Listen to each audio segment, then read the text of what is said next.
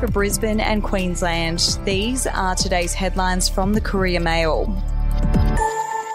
The value of unpaid mobile phone fines being chased down by the state's debt collection agency has skyrocketed by more than 800% in the wake of new cameras being used to catch reckless drivers.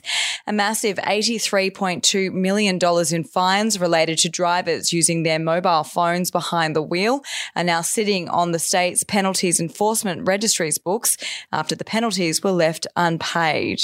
If you would like to read more on that story today, you can take out a subscription to the Courier Mail at couriermail.com.au or download the app at your app store. The grieving husband of Emma Lovell has backed the push for a new law named in her honour following her brutal stabbing murder. The 41-year-old was fatally stabbed in the chest after allegedly trying to fend off intruders who broke into her North Lakes home late on Boxing Day. We'll be back after this. News doesn't have to be boring. The Brits have given Prince Harry a new nickname after yet another tell-all interview. Oh God, is it the Ginger Whinger? Let the team at news.com.au get you up to speed each day with their podcast, From the Newsroom. A couple were busted joining the Mile High Club. Well, I guess they can't play Virgin anymore. Politics, sport, red carpets, royals. Get all the goss in just a few minutes. Follow From the Newsroom wherever you get your podcast from.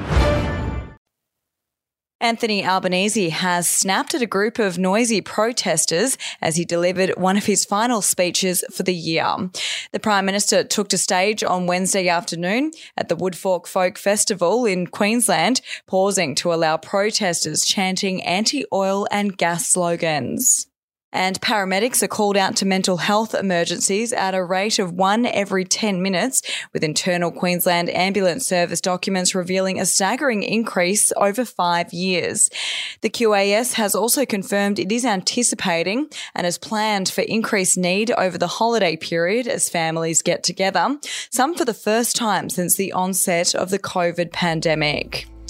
Those are your headlines from the Courier Mail. For updates and breaking news throughout the day, take out a subscription at couriermail.com.au. We'll have another update for you tomorrow.